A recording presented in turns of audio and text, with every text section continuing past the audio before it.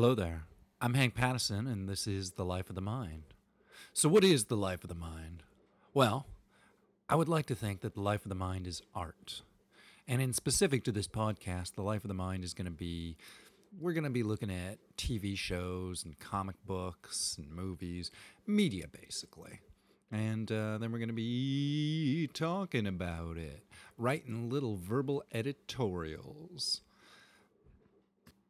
So, what I'd like to do right off the bat is maybe alienate all of my potential listeners by talking something that about 2% of you might have actually heard of. And I don't really care because it's my podcast. You can talk about whatever you want on your podcast. This morning, I was reading some old New Warriors comics.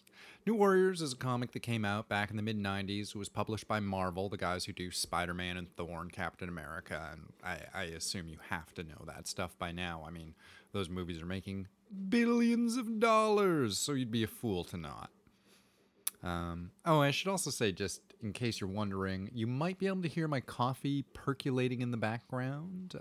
If you're wondering if you can hear that, if you're a finely tuned individual, that's what's going on there. Anyway, New Warriors. New Warriors was one of those, I think it was kind of meant to be the Avengers of the mid-90s. It was taking a bunch of characters who'd already been established in their own titles, younger characters, all characters in their like mid-teens to early 20s, and it brought them all together, and it formed a new team called the New Warriors. It ran for... I think it ran for close to like 75 issues in the end. It's been rebooted a number of times, usually with different members of the team, always with different creative teams. There have been dozens of people writing and drawing the New Warriors over the years. One of their major appearances they were the team that kind of kicked off Civil War. The New Warriors were the young heroes who screwed everything up and got a whole bunch of people killed, and that's why government registration for superheroes kicked in, which was sort of where Civil War came from and what Civil War was all about. But I was looking at one of the old books, one of the books that came out back when I was in high school, back in the mid-90s. Let's not even talk about that. There's this character named Marvel Boy. You probably never heard of Marvel Boy. He's got really basic powers. He's just telekinetic. That's it. He's not even a telepath. He can't read your mind. All he can do is lift objects and lift himself. He can move things with his mind. Why am I talking about Marvel Boy? Originally, he was one of those clean-cut. He was the Captain America of the team. He's the kid who wouldn't swear. He was the kid who always wanted to do right and do the right thing. That kind of... Pardon me. Well, a lot of the rest of the New Warriors were all about pain and morality, and my parents are getting divorced and I don't know how I feel about that, and I'm not sure if I should be allowed to kill people because I'm really angry about this thing they did. Marvel Boy was a much more clean-cut, straightforward. He knew the Fantastic Four. He knew a lot of the cleaner heroes, but he also had a darker side. Marvel Boy's darker side was a story of physical abuse. Marvel Boy's father was beating him, and Marvel Boy wasn't fighting back. His father was beating him because his father hated mutants, and he hated that his son was different, and he hated that his son was wrong in his own mind. And then, I want to skip around all over here, but basically, one day, Marvel Boy killed his father. It was an accident, but his father was going to beat him, and he used his telekinetic powers, and he killed his father. And he wound up, he went and they held a trial, he went to jail, he full-on served his time, his teammates even attempted to break him out, and he was like, no, the court said, I am guilty, I have to do my time. It was really cool. And then eventually, they did a time-traveling story where Marvel Boy went back to his father's childhood and learned that the reason his father, or I guess you shouldn't say the reason, you shouldn't draw a correlation between these things, but he learned that his father, when he was a teenager, was beaten by his father, Marvel Boy's grandfather, because Marvel Boy's father was gay. And that was the big reveal, that Marvel Boy's father was gay and that his father, Marvel Boy's grandfather, beat him until he stopped acting gay and decided to date a girl and decided to just do normal things that normal people do. And it was, not so subtly implied that the abuse he suffered and the rage he suffered from having to repress himself, that's what resulted in him growing up to beating his son, Marvel Boy. And that's why Marvel Boy had to kill his dad. Marvel Boy had to kill his dad because his father was a survivor of abuse and a repressed homosexual who was then going to kill Marvel Boy. It's really dark stuff. It's stuff that I haven't really seen in very many comics before or since then. Not even in things like Vertigo comics, which are designed to handle those kind of adult topics. Let alone in something like The New Warriors, which was really, like I said, it was supposed to be kind of the Avengers for its time. It was meant to have sort of a 90s edgy morality to it, but I mean, honestly, when I go back and I look at those stories now, I am blown away that they were attempting to take on that kind of subject matter. So why am I talking about Marvel Boy? I mean, aside from the fact that I wanted to tell you about this interesting story, about this interesting character you've probably never heard of. Actually, if you know me and you're listening to this, you probably have heard all of this, because I'm probably preaching to the choir, such as it were. Anyway, why am I talking about all this? Well, here's the thing. That coffee is still really good. I remember a few years ago, God, I guess, what are we going back, at least 10 years ago now, to when the first Iron Man movie came out? This would be, right after the first Iron Man movie came out. And when Marvel started announcing what kind of characters were going to form up their starting lineup. When they started announcing and casting and picking directors and scripts for Captain America, Thor, and eventually what would become the Avengers. I remember at the time being really unimpressed, being really sad in a way that at that point, at the point where Marvel was developing those movies, I was already into my mid-20s. I was not a young man.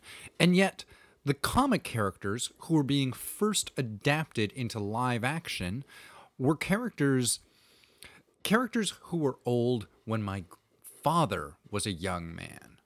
So, Captain America, I mean, what? Captain America came out during World War II. He's not older than my grandfather, but he's pretty damn close. I guess my point is that I was very disappointed to see that Marvel's was rushing to adapt their oldest, most archaic, out-of-touch characters when there were so many cool things that had happened in the 70s, 80s, and 90s. And I wonder sometimes, am I going to be waiting another 20 or 30 years to get to see the books of my childhood getting adapted into things? Is that the sort of timeline that we're on? Because, geez, I'm going to be in my 60s by the time I see a new Warriors movie, which is a really depressing idea. It's probably not going to be that bad. I mean, honestly, we're probably never going to see a new Warriors movie because I'm a crazy person to even be talking about this. But the fact remains, people complain all the time. It's hard to make Captain America and Thor relevant and interesting. Well, you know who it's not difficult to make interesting and relevant? A bunch of characters from the mid-90s. A bunch of characters like Night Thrasher. I know it's a ridiculous name, and yeah, he rode a skateboard for his first few appearances because he was a black character, and comics have a real problem dealing with ethnicity in a non-offensive fashion. But that's not my point. My point is, there are more interesting characters, and there's more interesting storylines than what they're dealing with. Marvel is moving into Civil War, and that's awesome. I mean, Civil War is one of their more modern and intellectual series, despite being written by Mark Miller. But at the same time, there's a ton of things going on that are just, I don't know, I find myself saying, Again, my dad didn't want to read these comics. They mean nothing to me. You know, it's like every time I hear about them doing something about whether or not it's we're going to try the Lone Ranger or the Phantom again, or if it's just hearing about, hey, somebody did a remix of that famous old Frank Sinatra song. I don't care. I don't have to care. If I want to be nostalgic, I've got my own childhood to be nostalgic for. I don't have to be nostalgic for stuff that happened in the 1940s. So why don't I start this off talking about Marvel Boy? I started this off talking about Marvel Boy because I wanted to point out that there are some really interesting characters and stories in comic books, in superhero comics. And I guess I wanted to say, like, I know a lot of my friends know that I'm very disappointed with the direction that the Marvel movies have gone in, that the Marvel Cinematic Universe has gone in. And I don't think they entirely understand why I'm disappointed.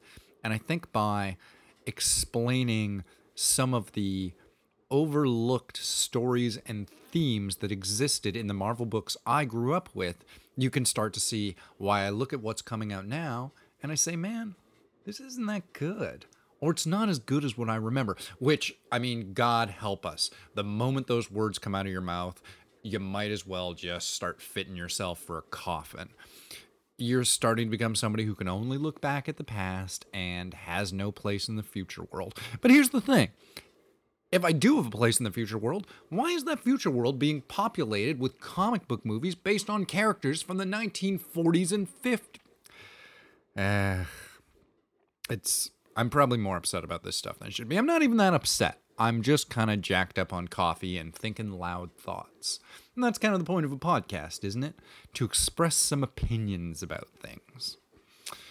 Anyway, that's a bit of a rambling opinion on something. Yeah, I guess so. Why don't we take a little musical break?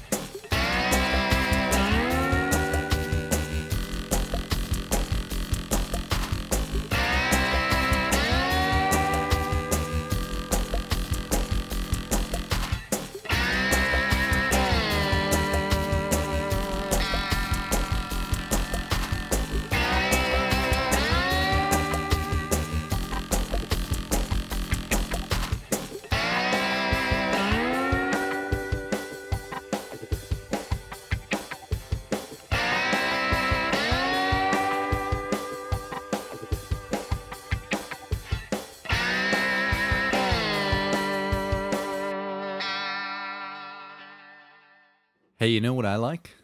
I like to watch movie trailers. I remember when the trailer for the first X-Men movie came out back in the late 90s. Right in the tail end of the 90s, in fact. I was working in a net cafe, but I wasn't at work the night the trailer came out. I think it was released at like 10 or 11 o'clock at night. I remember being at home where I didn't have internet, and I guess one of my coworkers called me up because I'd been talking about, hey, I think they're going to release the X-Men trailer online real soon, which was like a thing that was just starting to be done at that point in time. And my buddy called me up and he was like, hey, that X-Men trailer, it's finally online. That's how we all talk back in the 90s. Hey, how you doing? Oh, I'm doing really good too. So anytime I'm talking about the 90s, that's probably the voice I'll use for it. Until I forget that I said that the next time I do something. Anywho, what I remember is that At like 11 o'clock at night, I put all my gear on, like I got fully dressed, left the house, walked across town to the Net Cafe, which was closed, opened it up, shut off the alarm, sat down at a computer, booted a computer up, sat down at it, downloaded the trailer, watched it, watched it again, and then once I'd taken it in, I closed the store back up, turned the alarm back on, walked all the way across town, and went back to bed. Or sat around and thought about X-Men for a while. The point of that story is I enjoy movie trailers. Specifically, I enjoy trailers for superhero movies. I don't... Superhero movies themselves, honestly, I think they could be shorter. I think you could make a lot of the superhero movies you do, they could be 40 minutes long, and you could release them in pairs, and I would probably enjoy them more than what is currently being done. I don't mean to be critical of what's being done. I mean, maybe that's just literally what I am doing. I'm criticizing it, but I mean, I'm those movies are very profitable, and the people who make them very well. There comes a point where somebody makes lasagna really well, and when I'm describing how you could make that lasagna better, I wind up describing a hamburger. And that's because I love hamburgers. I love hamburgers more than I love lasagna. But not everybody feels that way. And sometimes people want to eat lasagna. So, I don't know. I have to be careful about how I word these things. Because I know my tastes and my opinions are very strong, but they're simply for me.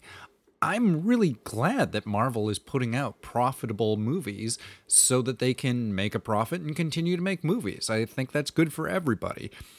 We all do well when good things flourish. And I don't think those things are bad things, even if I don't like them. I don't know. It's important to have a garden full of lots of different flowers. I'm looking outside and I'm seeing flowers. That's why that metaphor is coming to mind. I don't know where I'm going with it. What is my point? My point is, sometimes I enjoy trailers more than movies. And this is the part of the segment where I talk about trailers. Woo, that was a long walk to get there. Trailers. The X-Files trailer came out last night, or at least a little 2-minute teaser or something came out for it. That's the new season of X-Files that's going to be out on Netflix sometime in the next year or so, I guess. It looks like they're doing a good job of playing off of how modern day paranoia has just gotten even more so since when the show went off the air. Like, I assume that they're going to have to at least reference Edward Snowden somewhere inside this series. I would certainly hope so. I think that has a lot to do with people getting more paranoid, even if people, I don't think, are seeing alien spacecrafts as much as they were back in the 80s and 90s, but... they do X-Files, subtitle Everybody Gets Old. That is something I'm noticing about some of these franchises where they're bringing back the original cast and everybody's super excited. And it's like, you know they're not who they were 20 years ago, right? None of us are. Like, not trying to crap on them. I'm just saying... people change, and sometimes you go to a high school reunion and you see what X-Files has been doing for the past 20 years, and you say to yourself, oh, this is why we broke up. Right, because you're kind of a weirdo, and now you're an old weirdo, and I don't know, maybe that's cool. Maybe X-Files found itself. Maybe X-Files has been, I don't know, sitting in a dark apartment watching Lost, think about what could have been this whole time. But whatever. Earlier than that, this is sort of going back a little ways, but what were the two cool trailers I saw recently? DC properties. I have just spoken exclusively about Marvel and about the Marvel Boy character of Marvel. But the two trailers I saw recently that I really liked, recently, which is to say in the past several months, not before I was born. I did very few things before I was born. According to some people. What's my point? Suicide Squad. Suicide Squad looks really cool. So does Batman v Superman. I got a theory. Everybody's all pissed off about, like, why isn't it Batman versus Superman? This is so inane, but here's what I think it is. If you abbreviate Batman v Superman, you get BVS. If you abbreviate Batman versus Superman, a lot of people are going to put that as BVSS. And I can just imagine somebody in marketing finally putting their foot down and saying, like, if this thing is going to go viral and we're going to have people tweeting about it, we don't want them tweeting BVSS. We want BVS. And the only way we can get that is to drop the motherfucking S. I could be wrong, but I suspect that's how the world works.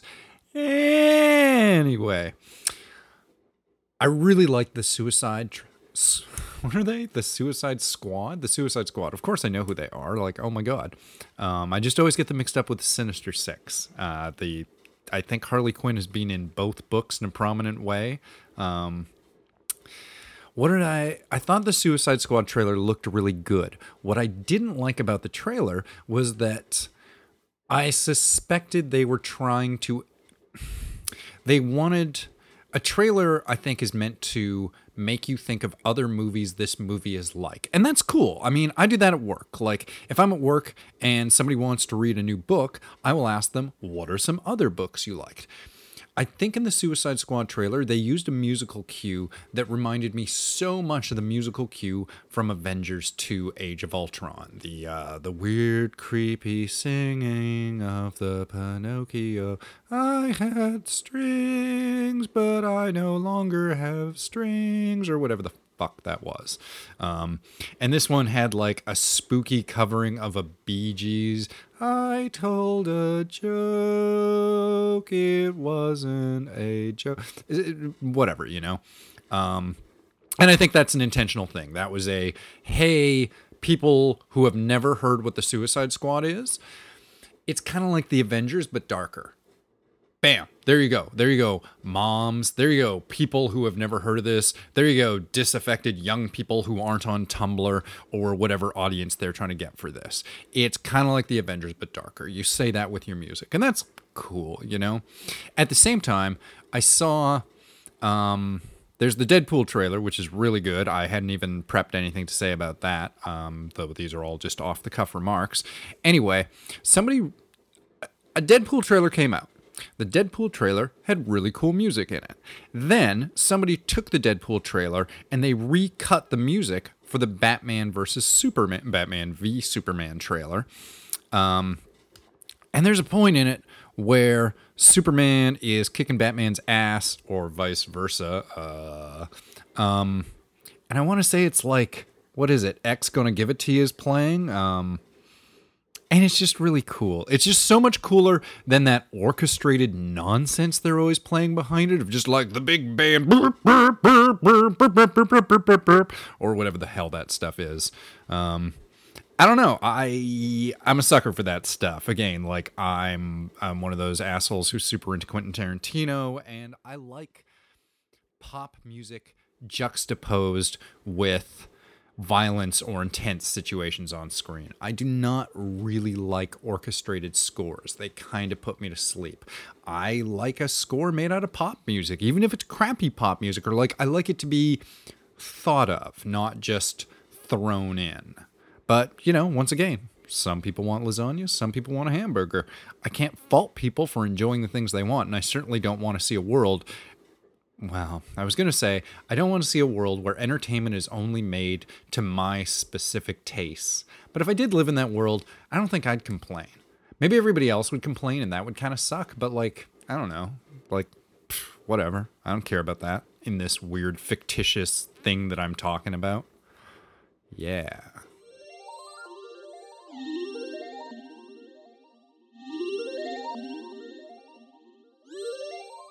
Oh man, real quick movie review thing. I watched The World's End, written by Edgar Wright and Simon Pegg and directed by Edgar Wright. And the reason that I remembered who wrote and directed it is because Edgar Wright, especially with Simon Pegg, Edgar Wright is one of my top three favorite writer-directors. My top three favorite writer-directors, in order of favoricy, would be Quentin Tarantino, the Coen brothers, and Edgar Wright. I know when I'm going in to see something that Edgar Wright did, that it's going to blow my mind. It's not a question as to whether or not it's going to be good or bad. It's like when you have a favorite chef. The odds that that chef is going to make something that you don't like, after a while, if your palate is in sync with this person, you know you're in good hands. And that's how I feel with Edgar Wright, and that was the case. I think The World's End was maybe the best movie he's done so far. It's hard to say. Right after I watched it, I went online and I tweeted it at a friend of mine, my Brit friend, and I told him easily, I agree, it is the best of the trilogy of Shaun of the Dead, Hot Fuzz, and The World's End. The World's End is the pinnacle of what those guys were doing together. And then this morning, I wake up and I look at that post and I start thinking about scenes from Hot Fuzz, and I'm like, am I full of shit? Man, Hot Fuzz.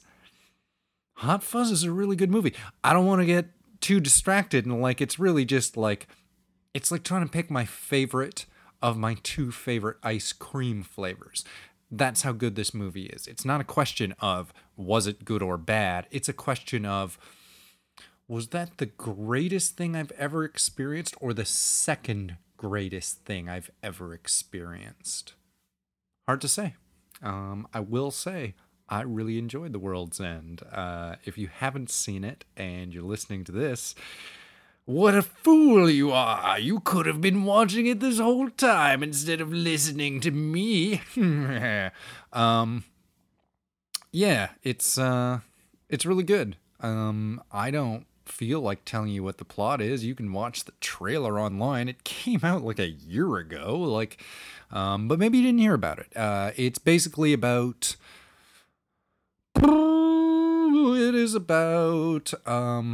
Simon Pegg is a dude in his, hard to say, late 30s, early 40s. I think they nail it down at one point, but I got sort of confused because I think the dates are more accurate when they recorded it. Anyways, one of those guys who had the greatest night of his life when he was 16, and nothing in his life has ever been that good ever since. So now he's getting together with some of his buddies to redo a classic pub crawl they failed to complete when they were children. And yeah, that's the story of that. It was really good. It was a really good movie. I guess I should say it turns into that's the premise, and it is a science fiction action horror comedy. So there you go. Sci-fi action horror comedy about a sad guy trying to recapture his youth by doing a pub crawl with some buddies. And it is fucking phenomenal. That's all there is to it. Shut your mouth and go watch it. I took a lot of time to see it just because I knew it was going to be great. Sometimes I can be kind of a dick about entertainment that way, where if I know a movie is really great and I sort of lose, I'm not worried about seeing it. I mean, it would suck if I got hit by a bus and I never got to see The World's End, but at the same time, there's a real I'll get around to it when I get around to it. It'll be one of the greatest things I've ever seen, and I'll watch it when the time is right. And the time was right, and it was a great movie. Highly recommended. I give it as many stars and thumbs as you can give a thing until it becomes some sort of intergalactic cosmic monster that chews up reality and shits out a singularity that makes no sense to anybody. That's how good that movie was. All the stars and thumbs in the cosmos until it composes a horrific beast that destroys worlds. That is my ranking and rating for The World's End. Yeah. And that is the first episode of The Life of the Mind. Yeah, that's what we're going to call that. We're going to call this podcast The Life of the Mind. And again, I am Hank Pattison. If you're listening to this, you probably know me, so I don't really know why I'm introducing myself, aside from inherent professionalism. But yeah, that's what's going on there. Thanks for listening, and have a really great day. I sincerely mean that. I really, really do.